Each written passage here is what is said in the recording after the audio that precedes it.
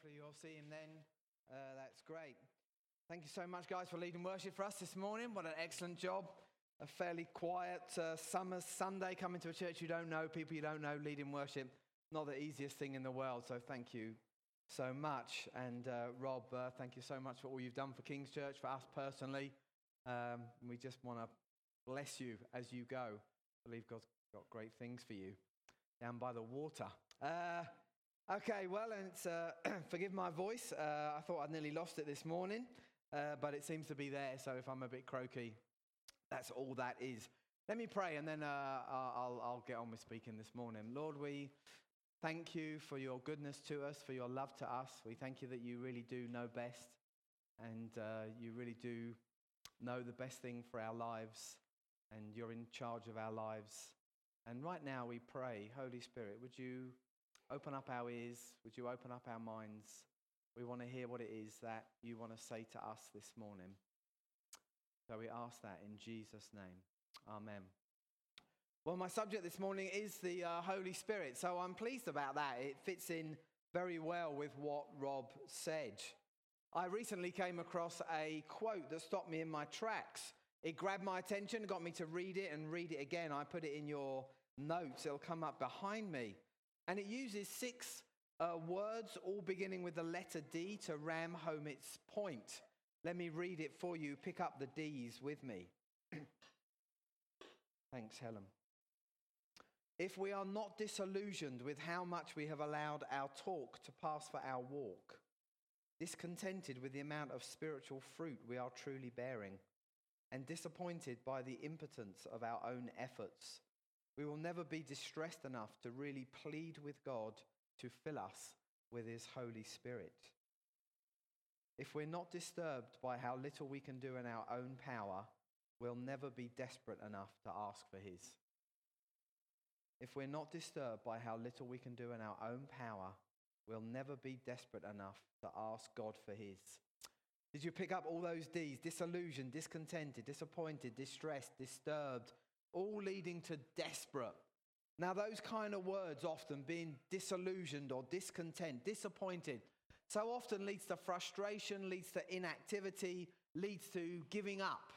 But this quote says that if we are those things about maybe the character of God being formed in our lives, which I don't know about you, but for me seems to be a very slow process. I'm going to be 50 next year. And I've been a Christian since I was like 13, 14. And I still feel that it's such a slow process, the character of God being formed in my life. Or if we're frustrated or disappointed, disillusioned about the amount of fruit that we're bearing for the kingdom. Or maybe we come to that moment of realization where we thought we could do all things and then we realize we can't really do many things at all in our own strength. It says that actually, this quote says that should lead us to be desperate for something. Not desperate to give in and to stop and to find a cave to go and kind of hide away in. But this quote says be desperate enough to ask God to fill us with more of his Holy Spirit. Desperate for more of the power of God to be manifest, to be made known in us and to work through us. And this morning, that's really what we're going to look at. We're going to look at what happens when people get filled with the Holy Spirit. What happens around people who are filled with the Holy Spirit? And is that some of the answers to these kind of questions? And as there were 6 D's in the quote, I thought I would go for 6 moments, if you like, in the New Testament just to bring this point home. So it's a little bit of a skip through the New Testament this morning, mostly in Acts, but also in other places. The verses are all on your sheets. Hopefully they'll come up behind as well. So number 1, Peter and John. The context of this is that Peter and John are heading off to a temple and they're going there to pray. And there's a man who has been unable to walk since birth, right? He has been a cripple since birth, cannot walk. And he's being carried to the temple to go and beg, because that's how he gets money. And this crippled man, he asked Peter and John for money, and they turn around and say to him, silver and gold we don't have, but what we have we give you in the name of Jesus of Nazareth, get up and walk. And the man gets up and walks. It's good, that, isn't it? It really is quite amazing. And they go into the temple courts and they're praising and the man's jumping. Well, you would, wouldn't you? Imagine you'd never walked and suddenly you can walk. I mean, oh, I mind my ankle. Oh, I shouldn't have done that. I should not have done that. I'm going to pay for that later. Maybe Jesus will heal me. But they're praising God. They're just amazed. They're walking and the people are all amazed. And Peter and John preach the gospel and the crowds are amazed. But then the authorities get upset and they arrest them and they throw them in prison. And the next day they drag Peter and John out of prison and they kind of line them up, in the public square before the rulers and the elders to explain it. And it says in Acts 4 verse 7 says this, they had Peter and John brought before them, began to question them. By what power or name did you do this? Then Peter, filled with the Holy Spirit, said to them, rulers and elders of the people, if we've been called to account today for an act of kindness shown to a man who was lame and are being asked how he was healed, then know this, you and all the people of Israel, it is by the name of Jesus Christ of Nazareth, whom you crucified, but whom God raised from the dead, that this man stands before you healed. It's a great answer, isn't it? Isn't it? You crucified, but God raised him to prove that you were wrong. It's really what they're saying to them. Let's just have a look at really what's going on here. The result, if you like. The first thing is they're being kind. It's interesting. This mighty miracle, and it was a mighty miracle, actually is an act of kindness on God's part, but also on Peter and John's part to pray for them. See, because it's motivated by compassion for this man. He actually wasn't asking God to heal him at that time.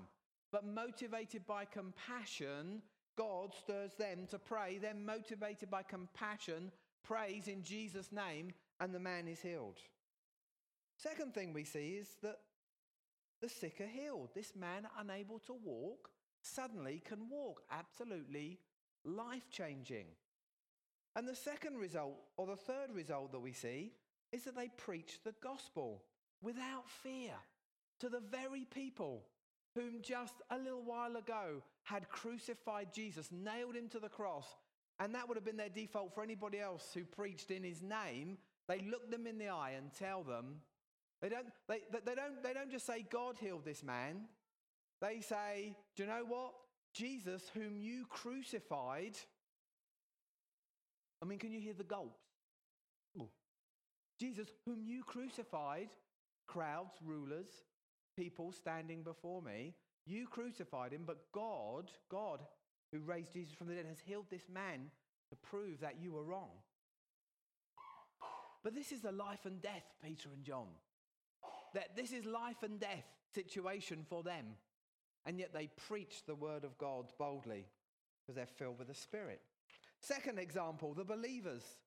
The result of this kangaroo court was that Peter and John are ordered by these same rulers and authorities to stop speaking about or in the name of Jesus. And they refuse to. They say, we can't stop speaking about that, what we've seen. And so the authorities threaten them a second time. But they have to let them go because the people, the crowds, are rejoicing over this man who was lame but can now walk. And so the religious leaders, the authorities, they're scared of the crowd. And so they threaten Peter and John. They threaten them. They order them not to speak anymore, but then they let them go. So Peter and John go back to the other believers. They report everything that's happened, including the orders not to speak and the death threats.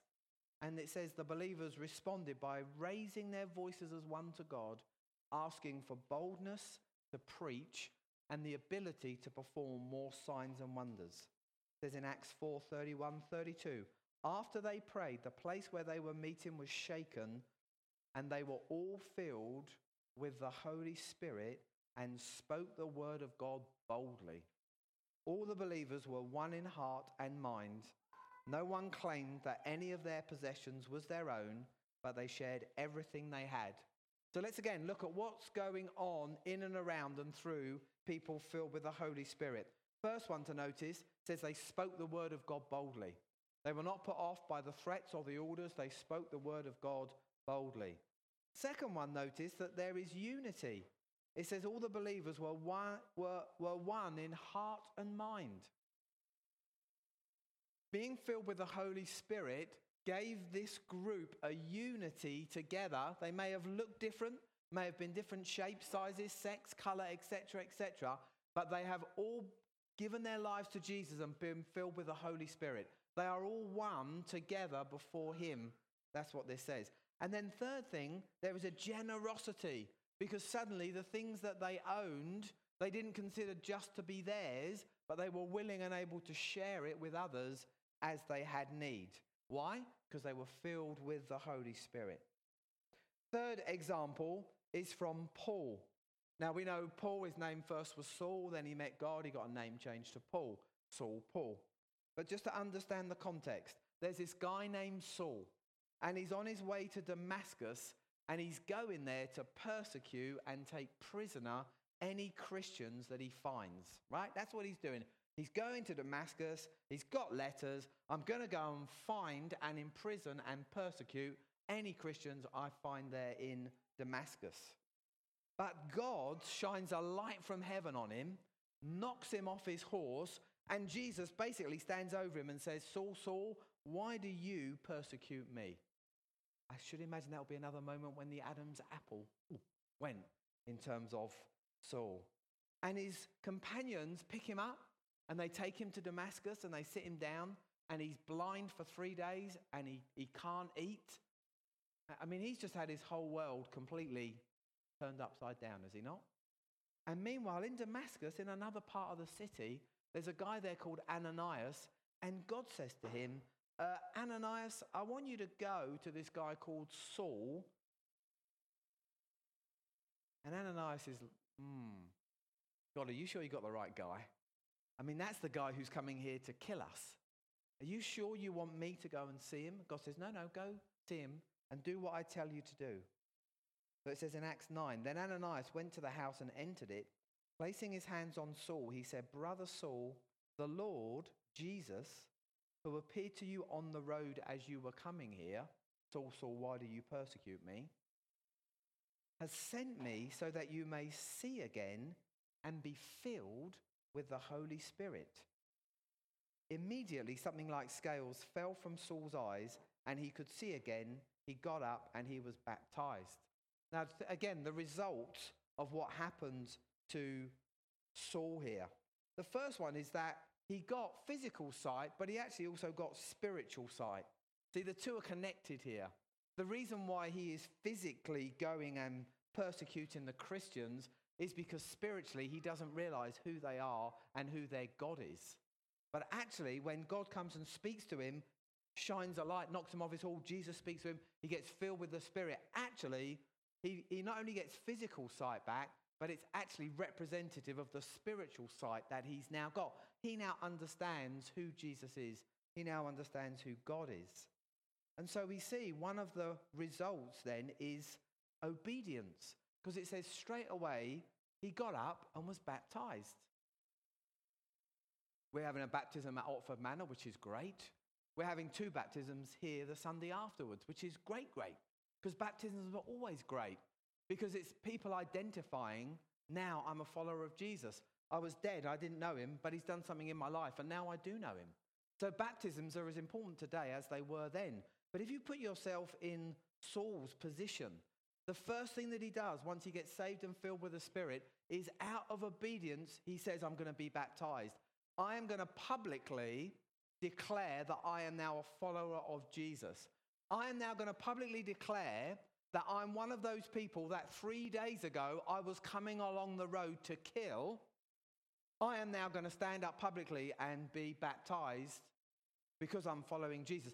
That's the transformation in Saul's life. The fourth one I wanted to look at again is Paul, a little bit later on. We really see him there just being saved. But here he is a little bit later on. And he's with a guy called Barnabas, and they're on a mission trip, and they are in Cyprus. And there's a guy there who is ruling on behalf of Rome. Cyprus is part of the Roman Empire, and they get a guy there called Sergius Paulus, who's the pro-consul. He's in charge of Cyprus on behalf of the Roman Empire. And the Bible says that he's interested in meeting Paul and Barnabas because he's interested in God. But there's one of his advisors who's a sorcerer called Elymas. And he's trying to stop this proconsul from hearing the gospel. And so Saul, or Paul, says this. Then Saul, who was also called Paul, filled with the Holy Spirit, it's very important that bit, looked straight at Elymas and said, "You are a child of the devil and an enemy of everything that is right. You are full of all kinds of deceit and trickery. Will you never stop perverting the right ways of the Lord? Now the hand of the Lord is against you. You are going to be blind for a time, not even able to see the light of the sun." Immediately, mist and darkness came over him, and he groped about, seeking someone to lead him by the hand. When the proconsul saw what had happened, he believed, for he was amazed at the teaching about Jesus. So again, let's look at the result of what happened here. In terms of Saul, or Paul, being filled with the Holy Spirit. What was he able to do? The first thing he was able to do was to know God's heart on this matter. He didn't just call him a child of the devil because he was calling him names. God had clearly revealed this to him. You are a child of the devil and you stand for everything that is not right.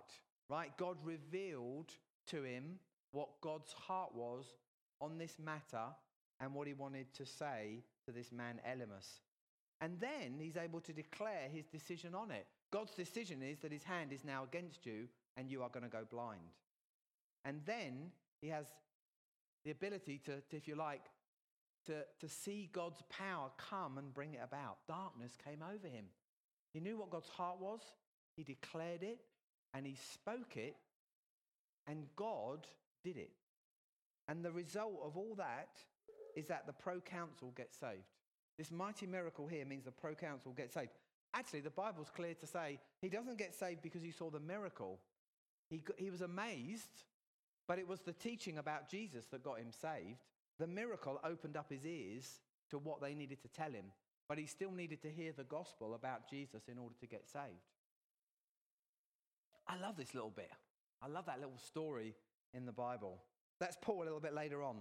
Fifthly, the disciples. The context of this is that Paul and his companions go to preach in a synagogue, and the effect is so great that the following week the whole city comes out to hear them. And this makes the religious leaders jealous because of the number of people that are coming, and they start to contradict them and they start to abuse them. But lots of people get saved. And so a whole load of people aren't happy that a lot of people get saved. And it says this in Acts 13. The word of the Lord spread throughout the whole region. But the Jewish leaders incited the God-fearing women of high standing and the leading men of the city. They stirred up persecution against Paul and Barnabas and expelled them from their region. So they shook the dust off their feet as a warning to them and went to Iconium, and the disciples were filled with joy and with the Holy Spirit. Now just think about this for a minute. One of the results, one of them I put down as freedom, because they end up being persecuted and expelled, which I don't think was the anticipated end result they wanted for this evangelistic crusade. I suspect they wanted to stay, preach the gospel, form a church. That seems to be what they did. And yet here, suddenly, kind of just as they're starting to see success and some fruit, they're persecuted and they're expelled. And yet, they're not going to take the rejection and the disappointment with them. They're not. They literally shake off the dust off their feet. They're not going to take any of the rejection, which is the people that have rejected God. The people in that sense haven't rejected them. They were just being obedient to proclaim the word of God boldly. They were just being obedient. The people didn't receive it, but they're going to shake the dust off their feet.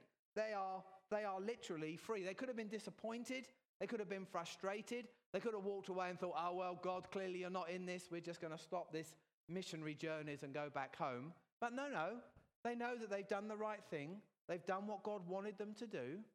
They've preached the words with grace and boldly. And so now, how the people have responded is down to them. And so they are literally able to shake the dust off. They are able to be free and go to the next place, which is what they do. And in fact, more than that, because God is so pleased with them that he fills them with his Holy Spirit and with joy. They actually get joy, not because of the number of people that got converted, but because they were obedient to what God wanted them to do. And finally, just one from the church. There's a letter here to the Christians in Ephesus, and the Christians are being exhorted to follow God's example and to be obedient, to lay down their lives for Jesus. And it says there shouldn't be any hint, not even a hint of any sin among you, any greed among you, no sexual immorality, because we were once in darkness, but now we're in light. We used to act like that, but now we're saved. We don't want to act like that. When we acted like that, we weren't reflecting Jesus. But now we're saved, we want to reflect Jesus. He didn't do those things, so we mustn't do those things. So it says this, be careful then how you live, not as unwise, but as wise, making the most of every opportunity because the days are evil. Therefore, do not be foolish, but understand what the Lord's will is. Do not get drunk on wine, which leads to debauchery. Instead, be filled with the Spirit, speaking to one another with psalms, hymns, and songs from the Spirit. Sing and make music from your heart to the Lord, always giving thanks to God the Father for everything in the name of our Lord Jesus Christ. Again here, I think we can conclude that being filled with the Spirit partly enables us to do some of these things, to live as wise, not unwise, to make the most of every opportunity. Opportunities come and they go, and you kind of got to grab the most of them. I was in the petrol station Saturday morning. The lady in front of me was struggling to pay her £9.99 because her card wouldn't work. She couldn't work out whether it was the card. The man behind the counter couldn't work out whether it was his machine. She didn't have any other change. The queue was growing, and in typically English fashion was just quietly murmuring, away as the queue built up, 6, 7, 8 people. She didn't have any change. She did so. In the end, she said, I'll run back to the car. I think my husband might have some change, but he may not. I don't know what I'm going to do. So in the end, I thought, I'll seize the moment. I said, I'll pay for her. And the whole place went quiet. All these little moans and grumbles just stopped. I said, it's all right, it's only a tenner. Don't worry, it won't kill me. I stuck my card in. I said, I'll pay it. Oh, do you know what? The whole atmosphere changed in the Shell garage. Suddenly, that's a lovely thing to do. It's a lovely thing. It's a nice thing to do. It's a nice thing. So, honestly, the very same people that have been, terrible, end of the world, I can't believe it. I'm here getting my polos and I can't pay. All that. Suddenly, it's lovely. It's good to be alive. But I felt God prompt me to pay for her.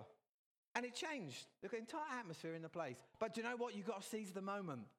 A little bit later, would have been gone. The minute would have been gone. Always be thankful to God through Jesus, worshiping together. We see these things. We see what Paul is saying. Be filled with the Spirit and do these things. Don't get drunk on wine.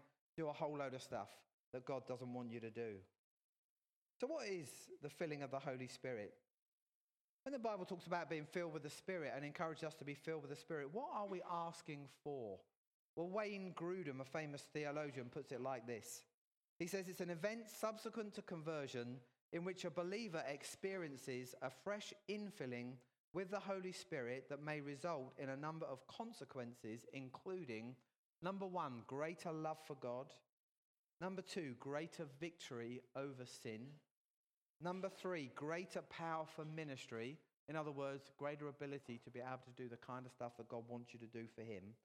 Or number 4, the receiving of a new spiritual gift. See, every Christian receives the Holy Spirit when they're saved, and that is the greatest miracle. But in the New Testament, there are examples after examples of Christians being filled with the Holy Spirit, often long after they were saved. And those same Christians being filled with the Spirit, and then being filled with the Spirit again, and then being filled with the Spirit again, and then being filled with the Spirit again. There is this exaltation to go on being filled with the Spirit. Even the tense of that verb is go on being filled. Be continually filled with the Holy Spirit. I don't know about you, but if I'm going to love God more, have greater victory over sin, greater power for ministry, I need the Holy Spirit. Well, you may not, but I do. I think the early disciples did. I think that's why, if you read the New Testament, understanding that, every few lines it seems, filled with the Spirit, they were filled with the Spirit, they were filled with the Spirit, they were filled with the Spirit. That's why I took the time to read them out to you. I could have just read the stories. But actually the point is, what fueled the stories? The fuel of the stories was being filled with the Spirit. Which is why I think God got it written down. And they did this, filled with the Spirit. And he said this, filled with the Spirit. And they preached the word of God boldly, filled with the Spirit. Are you getting it yet? Filled with the Spirit. But if I had to boil it down to two main, if you like, reasons to be filled with the Spirit, I would put it down as Spirit-empowered worship and Spirit-empowered witness. See, in that example in Ephesians, Paul is urging the church, don't be intoxicated with alcohol, be intoxicated with God. Don't get full of spirit and wine and beer and gin and vodka and whiskey and all that lot, but be full of God and his Holy Spirit. Because when we are, we can praise him. We can worship him. We can, like it says, sing and make melody in our hearts. When people get drunk on other spirits, they do sing loudly about all kinds of rubbish. They declare their undying love for the football team of choice. Or maybe their undying love for the person next to them. I really love you. I'll always love you. Ooh, I really love. That's what they do. They just get drunk, declare a whole load of stuff. But the Bible says when we get full of the Spirit, we will actually declare praise to God. We will declare how great Jesus is. We'll actually open our mouth and something worthwhile will come out. We need to be filled with the Spirit so our hearts can overflow with love for God. Whether we're having a good day, a bad day, a good week, a bad week. We need to be filled with the Spirit so we can enjoy the grace that he's made available to us.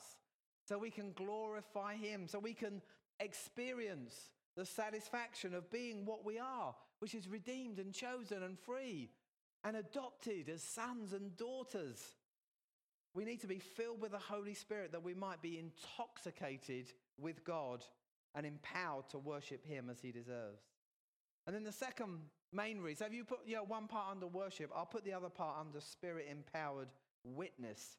In a number of those examples, we looked at the purpose or the fruit of people being filled with the Spirit was so that they could witness about who Jesus is. Those early Christians facing death threats, yet they're still able to witness boldly. In fact, they pray. Their prayer meetings are about asking God for courage and boldness to be able to preach and to minister signs and wonders. Listen, if we were persecuted, I wonder whether we'd be down Amy Road playing, God, please stop it. God, please stop them doing these horrible things to us. But what we read in the page of our New Testament, they're not doing that. They're saying, God, help us to preach the word boldly. Help us to pray that more lame people would get healed. More deaf people could hear. More blind people could see. If you or I are afraid to share the gospel because of threats or disapproval or scorn, whether it's real or imagined, we need to get desperate with God to ask him to fill us with his Holy Spirit. Because if we are afraid and we don't ask God to help us to overcome the fear by the Holy Spirit, we will become silent. And if we as individual Christians become silent, so the church becomes silent. And if the church becomes silent, nobody is proclaiming the gospel, guess what? People are not going to get saved. Our silence would mean that people who need to hear this message will not hear it. I was reading recently, somebody had put down that Jesus' life was like a parable, like a story of God, because he was so full of God. He was so obedient, so representative of God, that when they met Jesus, they met God. His life story was the story of God in his life. Jesus' life story, Jesus' life narrative. What you got if you met Jesus was you got God because he was so full of God. I think that's really what happens when we read the stories and the accounts of people meeting Jesus. They end up meeting God because Jesus is so full of God. He's full of the Holy Spirit, complete obedience.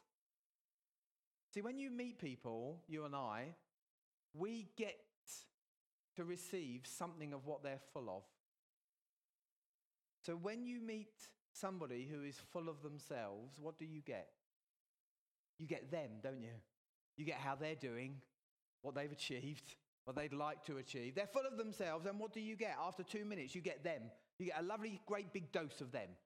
And if you try and talk about anything else, what do? They go and find somebody else to talk about. It's not about. If somebody's full of criticism, what do you get when you talk to them?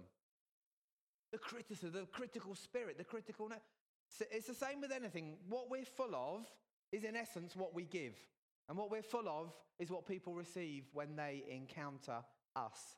Jesus was full of God, full of the Holy Spirit. And so when people they encountered God through Jesus. Because he was like a parable. It's like a living story. Like a walking, talking story of the effect of God in his life, that when people met him, they encountered something of God. Now, here's the great news. We're called to be parables of Jesus.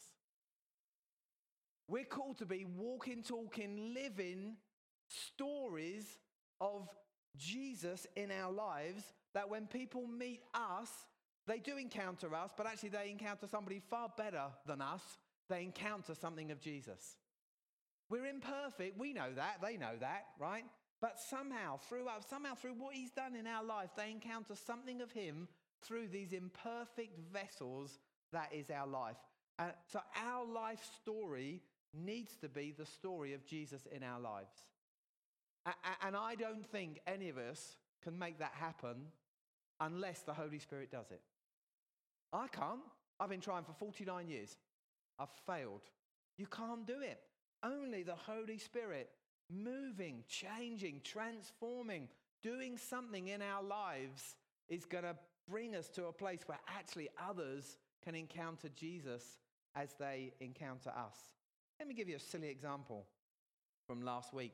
I took Jaron from America back. He was here preaching last Sunday because he was over for a conference.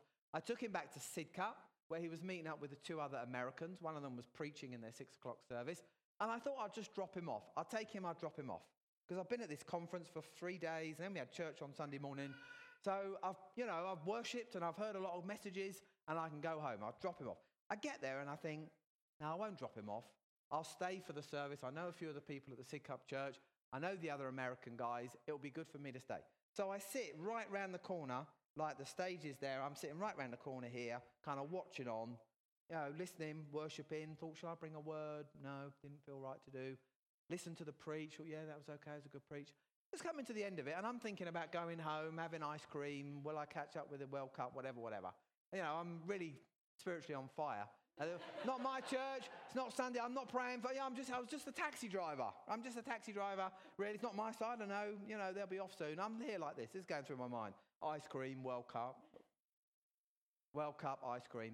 And I'm suddenly aware that just down behind me, from the offices behind, a guy about my age is pushing an old lady who turns out to be his mum. She must be in her 80s, in a wheelchair. And they come and they stop right behind me, just there. And the stage is there. And I'm standing there. I suddenly realise, probably just sat there looking at my bum. Not very nice, is it? Because you can't see the stage. So I turn around and sure enough, she sat there in the wheelchair about 2 feet behind me. And the only view she's got is my bum. Oh, well, this can't do. So I kind of smile at her and stand next to her. As if there's the stage. Thanks very much. I think no more of it. And as I look at her, I feel God say to me, I'm going to use you to speak to that lady. No, ice cream, World Cup. Ice cream, World Cup. God, I don't know. It's not my church. I'm just a taxi driver. Anyway, so I'm standing there then thinking, I want to. They go for a response at the end. She puts her hand up to be prayed for, to be healed. And a guy who's one of the leaders in the church that I know comes across with a lady. They start praying for her leg. But I still stand next to her, and I don't want to get involved. It's not my church. I don't want to get involved.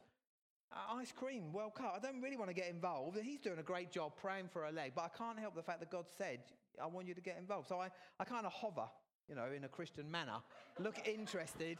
They're trying to work out who she is. They don't know who she is, where she's, come from, has she been before.